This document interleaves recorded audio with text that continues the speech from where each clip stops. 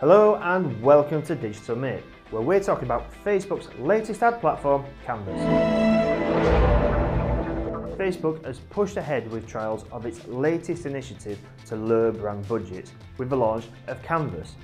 Canvas, in simple terms, allows advertisers to create a miniature version of their website within the Facebook app. The idea is that brands can come up with ads that are more immersive than a typical social media ad. Now, Canvas is only available in the Asia Pacific region for now, but it will invariably come to Europe and North America very soon, so there's a real opportunity for brands to inject new life into their social ads. And Canvas isn't the only thing being trialled by Facebook right now.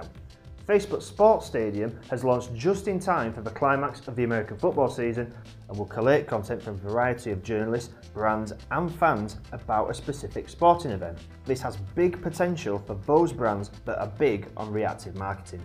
Speaking of reactive marketing, why not pre-order a copy of our forthcoming Reactive Marketing ebook? Thanks for watching, I'm Michael Hewitt and back with your Digital Minute.